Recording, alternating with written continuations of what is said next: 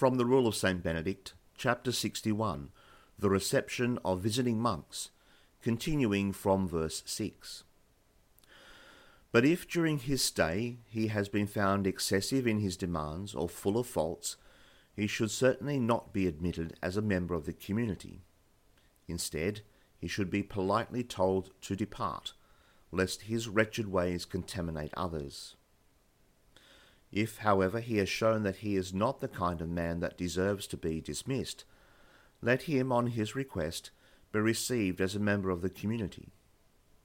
He should even be urged to stay, so that others may learn from his example, because wherever we may be, we are in the service of the same Lord and doing battle for the same King.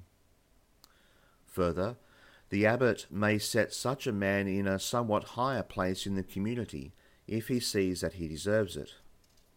In fact, whether it is a monk or someone in the priestly or clerical orders mentioned above, the abbot has the power to set any of them above the place that corresponds to the date of his entry, if he sees that his life warrants it.